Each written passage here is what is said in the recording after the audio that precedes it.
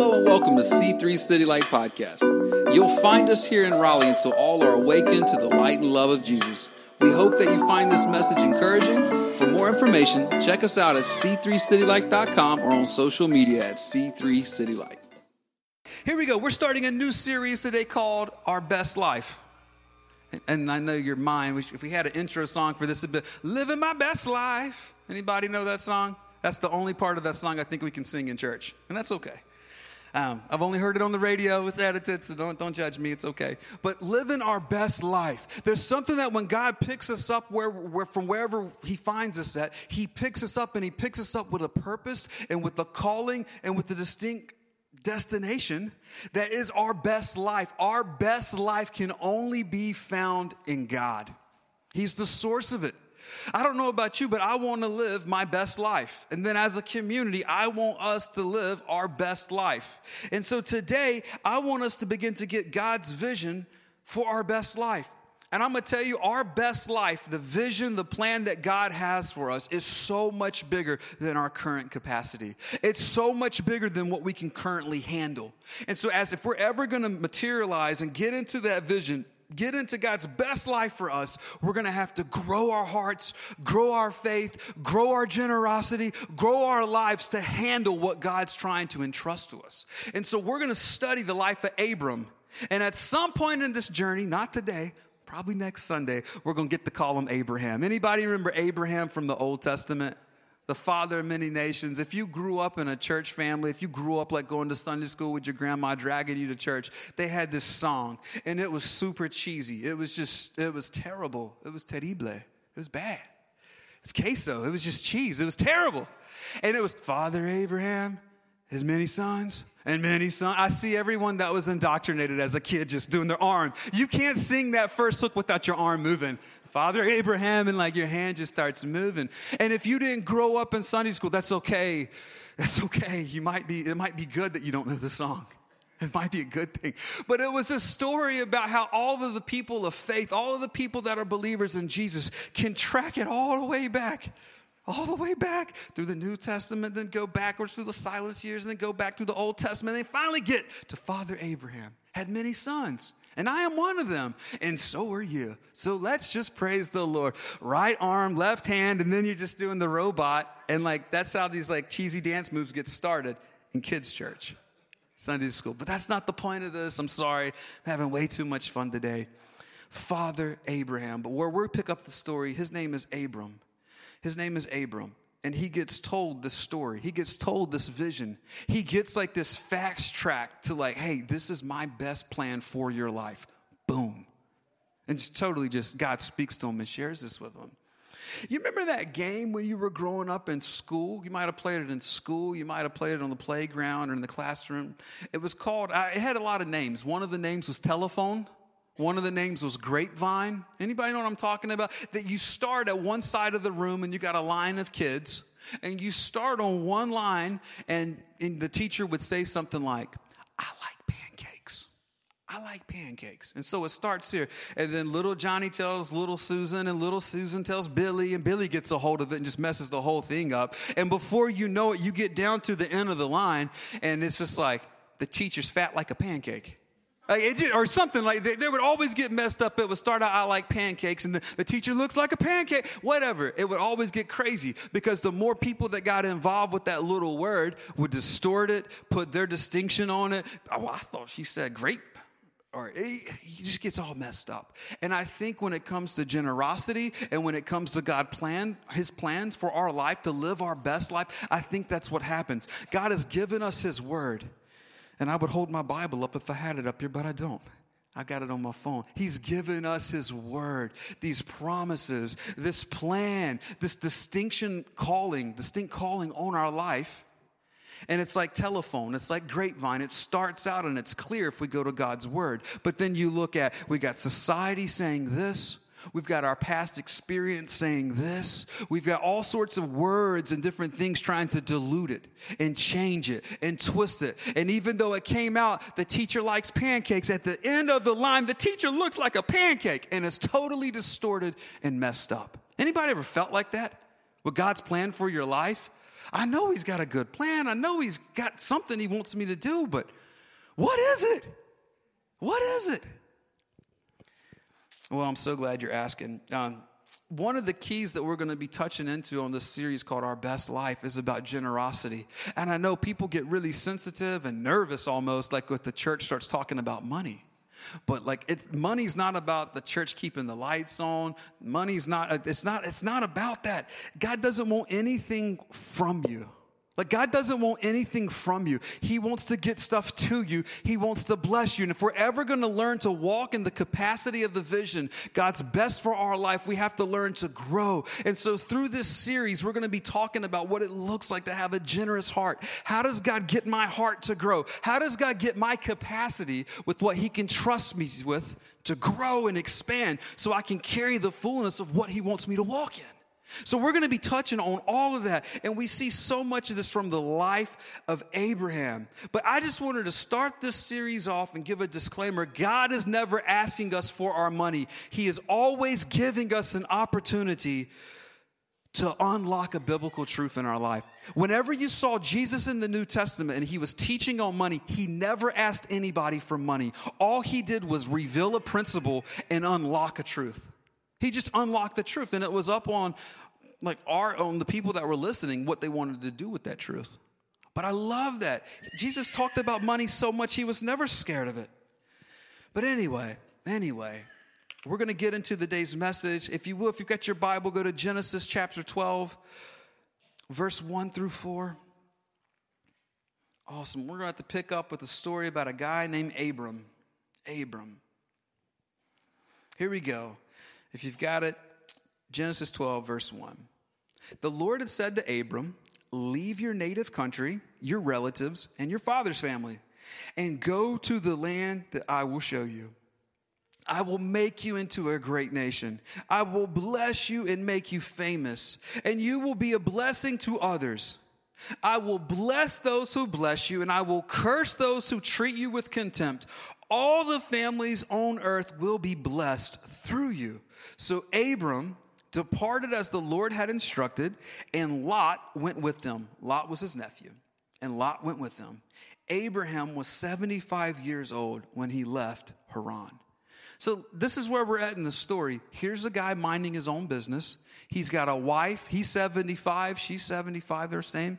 He's got a nephew named Lot. And here he is with his family, with his relatives, and he's in his place he grew up, his native country.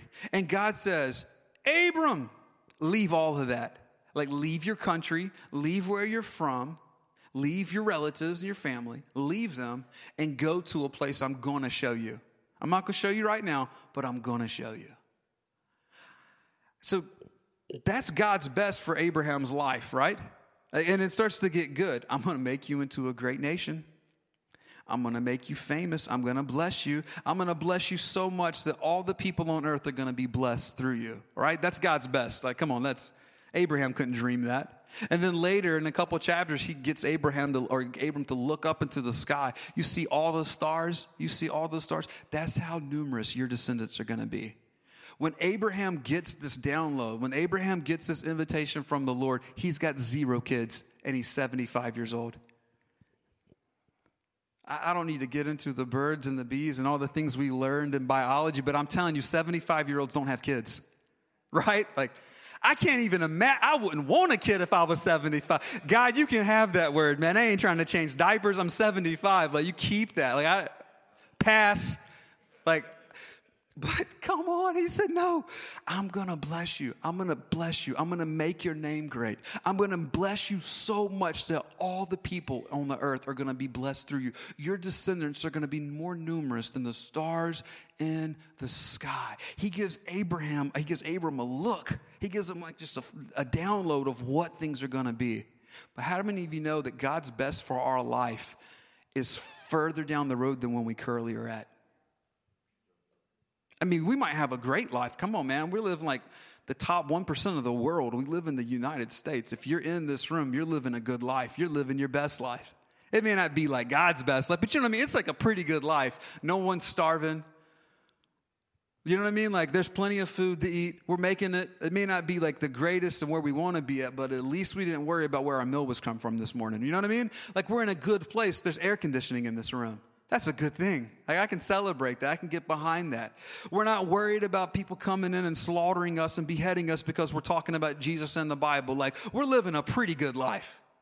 But we don't want to just settle for a pretty good life. We want to get our story connected with God's story, and we want to live our best life. Anybody want to just live your best life, full of joy, full of peace, making such an eternal difference that your life that you live here on earth will ring out throughout eternity?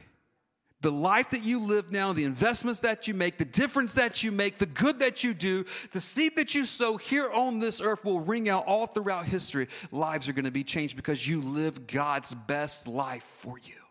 That's where we're trying to get to. Number one thing we got to learn today is that God's plans are our best life. I can't read. God's plans are our best life. You might have a good plan. You might have a solid plan. All right, I'm going to go to school. Then I'm going to get a good internship, and it's going to be paid. And then I'm going to get it, and I'm going to work my way up from the ground. Then I'm going to invest and do good and just conquer my profession.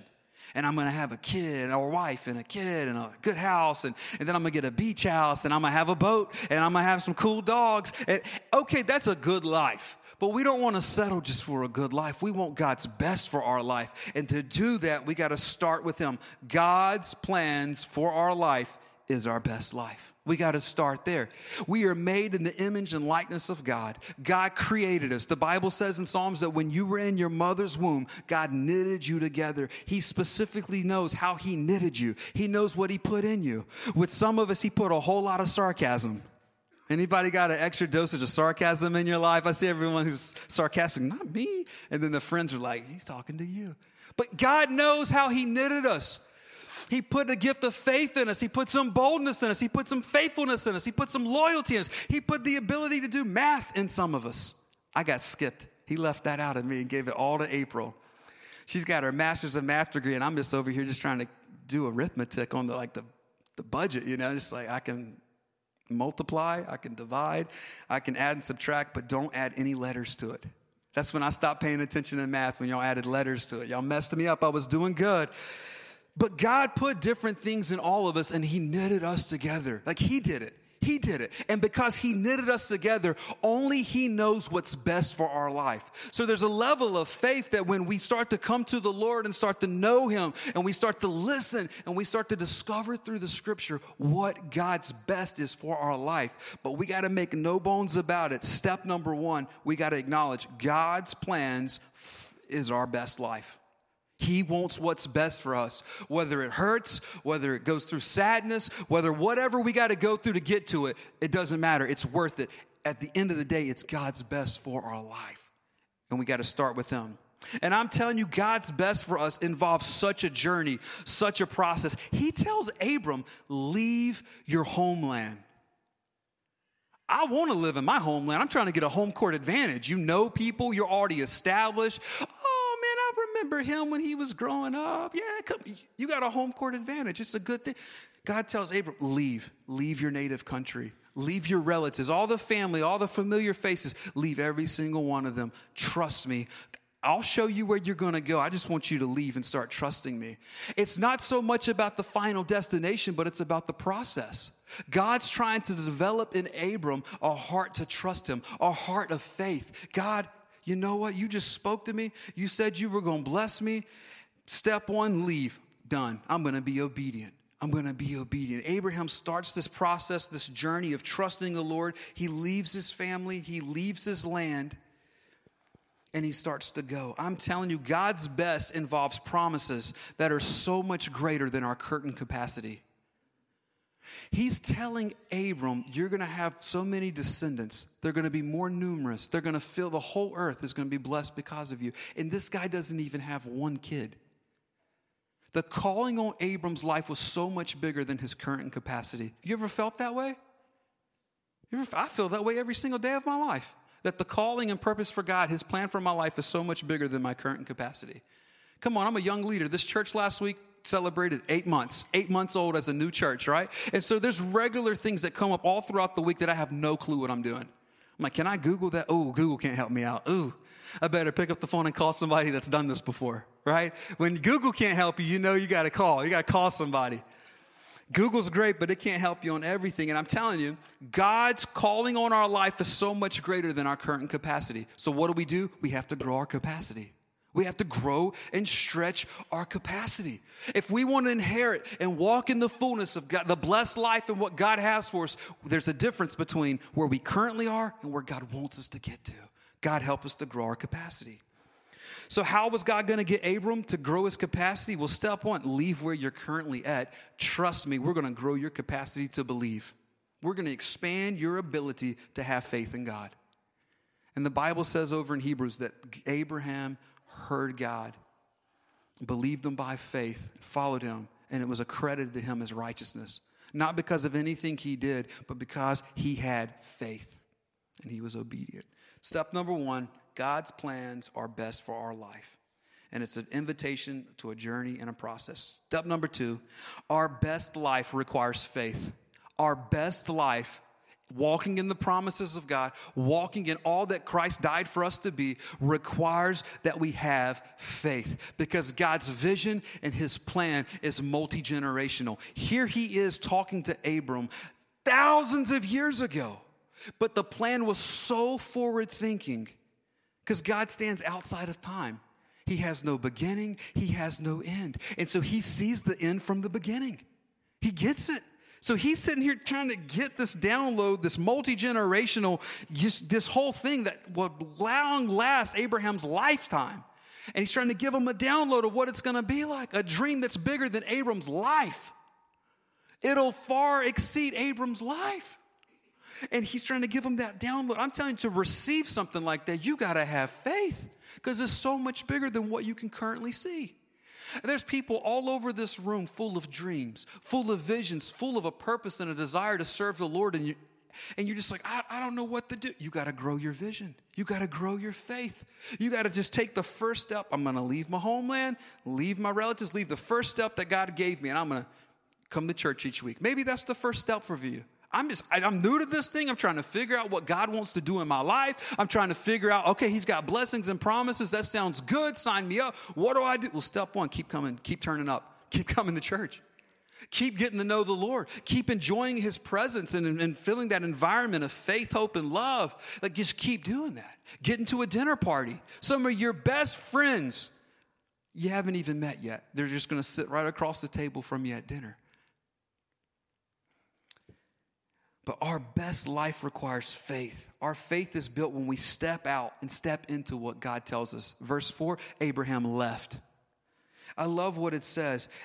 So Abraham departed. The vision of God's best for his life was so big that Abraham had to respond. And he departed just as the Lord instructed, and Lot went with him.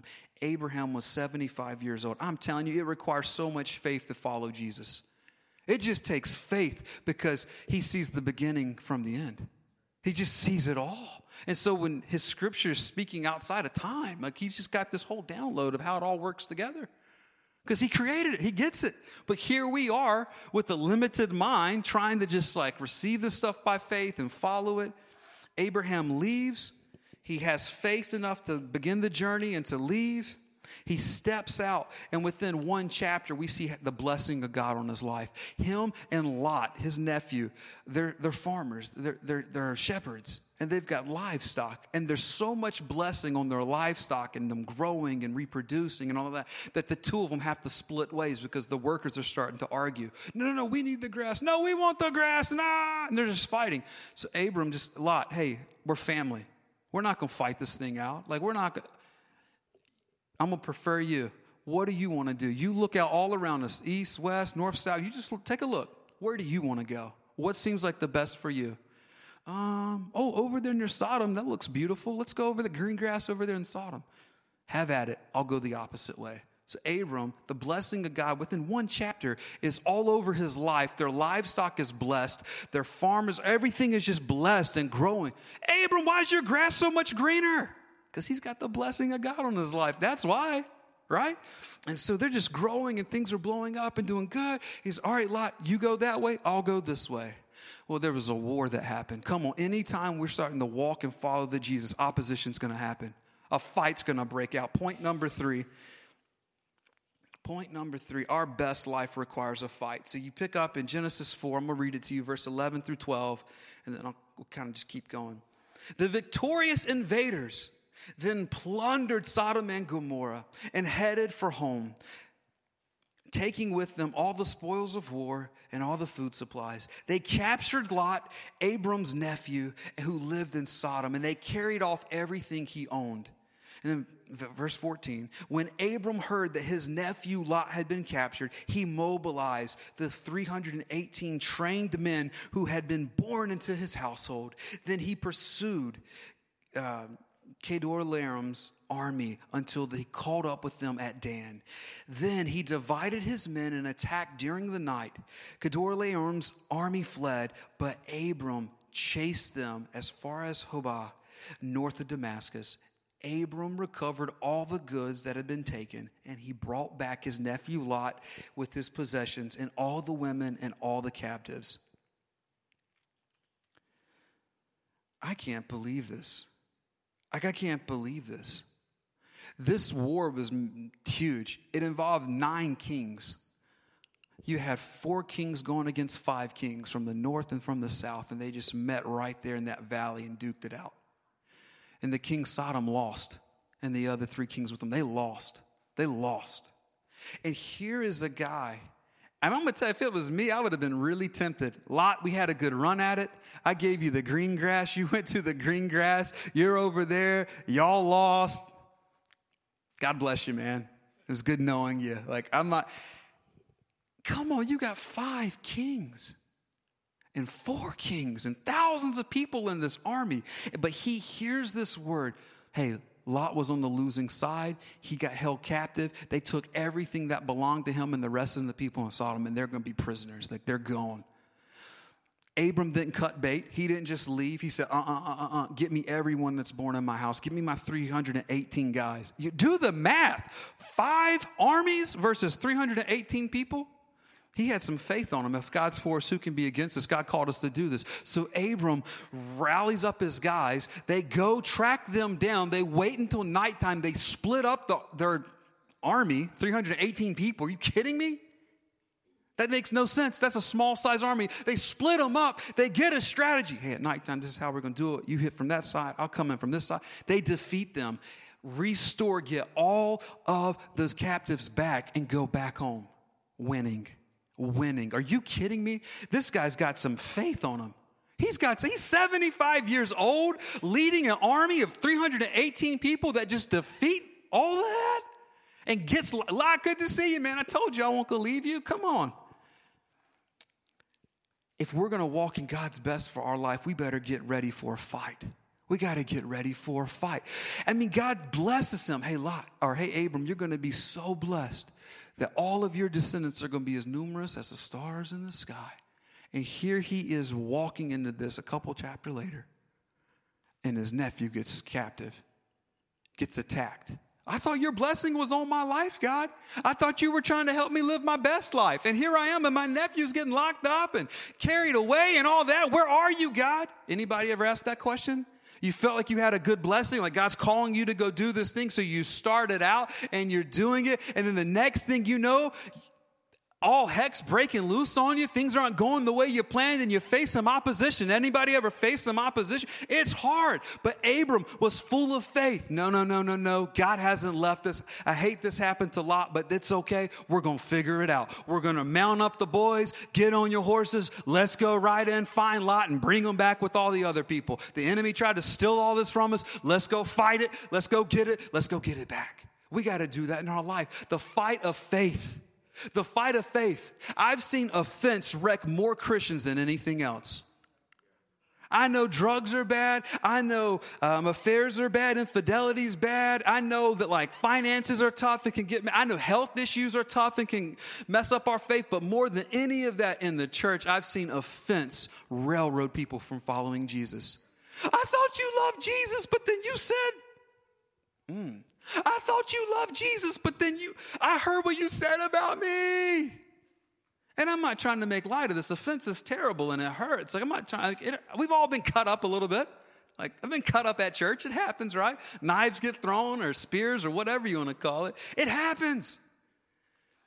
But what I've found is if we're going to follow the blessing of God for our life, it requires us to fight. And sometimes the first thing we got to fight is an unoffendable spirit. I will not be offended. God loves me. That's my brother. That's my sister. I wish they wouldn't have said that. It really hurt my feelings. But you know what? They're imperfect just like me. And I'm just you can't offend the dead person. You notice that? You can argue with the corpse all you want, but if they're dead, they're not going to get offended. I no longer live, but Christ lives in me.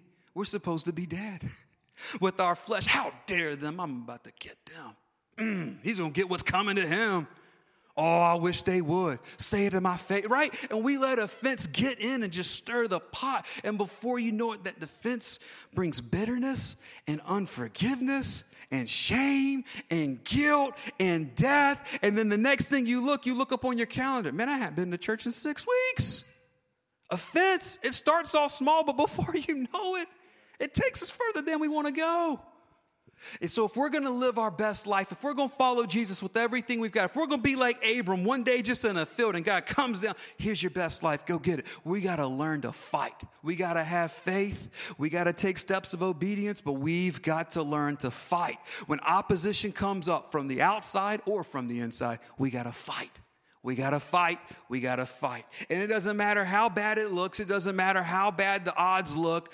Several armies versus 318 people. There's something about a godly strategy. There's something supernatural about following Jesus. There's something supernatural that when the Holy Spirit gets involved, it doesn't matter what the odds are.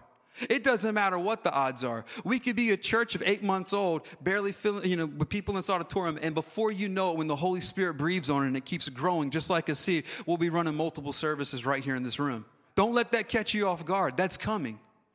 It's coming. It's just part of it. But you got to have faith and you got to fight. When there's opposition, when things aren't going the way you want, you fight. You don't run. You don't give up on the promise. You don't give up on your best life. You double down in faith and you trust God a little bit more. All I need is faith for today, God. If you said it, you will do it. I'm going to believe it. I don't have the answers for next week. I don't have the answers for next year, but I got faith enough for today, God, that if you said you'll do it, you'll do it. Let's fight. Let's fight.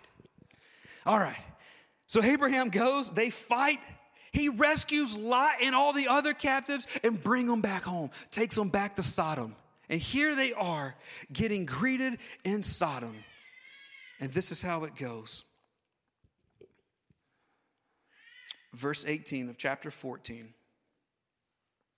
And Melchizedek, the king of Salem and a priest of God Most High, brought Abram bread and wine. Melchizedek blessed Abram with this blessing. Blessed be Abram by God Most High, creator of heaven and earth. And blessed be the God Most High who has defeated your enemies. Then Abram gave Melchizedek 1/10 of all the goods he had recovered. That's the first time you see a tithe in the Bible. You see an offering. That's happened before with Cain and Abel, but this is the first time you see a tithe to 1/10 of everything. Because come on, man, you got 318 guys that just defeated thousands of people and all these armies. They just cleaned up. They just got paid. Like they just hit the lotto, like the Powerball or whatever, right? Like they just cleaned up. And so here, and you only got to divide it through 318 people. We all getting paid. That's generational wealth. Oh, the blessing of God's upon my life. We just got hooked up. But that's not how Abram saw it. Step number 4, my last point. God is the source of the calling and the resource to fulfill it. God is the source of the calling. This whole thing was God's idea to Abram. Hey, leave your family and leave your native land and go to this place I'm going to show you. That was God's idea. He's the source. He started this thing. It wasn't Abram's idea. Hey, I think I should leave everything I've ever known and everybody I've ever met. It wasn't his idea. This was God's idea. So he's the source. And then what we see here through this victory and through this battle Abraham returned back to the source. I'm telling you, if we can begin in our life to get a vision that God's the source. This thing didn't start with us. It started with His grace. It started with His grace. It's going to be sustained by His grace. And tithing reminds me that God's the source. However you get paid, whether it's once a month or weekly or twice a month, every single time we get a check, what we do is just we give a tenth right back to the Lord. Why? Because it reminds me that I'm not the source. I'm not the one that creates wealth in my life. It's the Lord. He gives me opportunities, and sure, I work and all that, but it's God who's the source of this. He's the source of our best life, and tithing is an opportunity for us to return to the source. Abraham they just plundered these guys. There's no telling how much wealth they had accumulated from this battle, this victory. And then they go back, and there's the high priest Melchizedek, and he blesses Abram. He confirms everything that God had already said. Blessed be Abram by God Most High, creator of heaven and earth. It wasn't Abram that came up with this blessing. It wasn't Abram that came up with this best life. It was God who called him. And here's this priest just blessing him with bread and wine. Does that sound familiar to anybody in communion? What? This is all the way back in Genesis? And then Jesus fulfills it all those thousands of years later? It's a foreshadow. But my point in all of this is that Abraham recognized that God was the source. God's the source of every good thing we have in our life. We didn't get it because of our own abilities. Sometimes we get it twisted and we think we're the source, but we're not. God's the source. So here's my statement about tithing. Tithing is an expression of recognition that God is our source. And that's all it is. It's an expression every single week or once a month or twice a month or whatever. It's just an expression that in my mind, in my life, God is the source. And if God is with me, if God started this thing, He's going to sustain it. I don't know about you, but sometimes I need a reminder of that when I look at my check. I need a reminder of that when I look at my bank account. No. God, you said you were with me. You would never leave me nor forsake me. Now, my money doesn't own me. I own my money. And you're the source, God. And I'm going to remind myself that you're faithful. I'm going to remind myself that He who began a good work is going to see it to completion. And that's what tithing is, an expression of recognition that God's our source. Do we have to tithe? No. Does tithing make God like us any more or less? No. God will not love you any more or any less based on your performance. It's not about our performance. Can I still be a Christian and not tithe? Yeah. Probably never heard a preacher say that, but yeah, you can. Will God still love me even if I don't tithe? Yes. Paul says in Corinthians, don't ever give a gift out of compulsion because someone bullied you and you felt like, I feel so dirty, I just got to give money. No. God spared no expense from heaven. God's a giver. God is a giver. He gave the absolute best of heaven so that we could have a walk with Him. But as we grow in His likeness, as we get closer to Him, we're going to be more like Him and we become a giver. Look at Abram. He didn't take a dime off of this. He made sure his guys were paid. He gave a tithe to the Lord. Then he made sure his guys were paid. And then the kings were like, hey, here you go, divvy it up. He said, no, just make sure my guys are paid. I made a promise to the Lord that I wouldn't take any money from you so that at the end of my days, you can't say that you made me wealthy. God gave me a word that He was going to bless me to be a blessing to the nations. And I'm not going to let you take credit for what God said. That is some faith. I would have been like, yes and amen. Let me have that money. Thank you, King Salem. Thank you, King of Sodom. Thank you. I'll take my cut. He didn't take any of it. That's what generosity looks like. That's the type of capacity that God was growing in Abram, that he could handle that type of blessing. I'm going to do something so big in your life, Abram, that it's going to span all throughout time. It was a culture and a heart of generosity that expanded his capacity to trust God and to believe. I'm telling you, when we begin to give, when we begin to open up of our time, of our resources, of our talents, the knowledge God's given us, the skill sets we have, when we begin to use that generously to give back, something inside of us unlocks, and the blessing of God on our life cannot be contained. That's how we begin to get into our best life. Amen? Amen. We hope that you have been inspired and encouraged by today's message. For more info or to connect with us, check us out at c3citylight.com.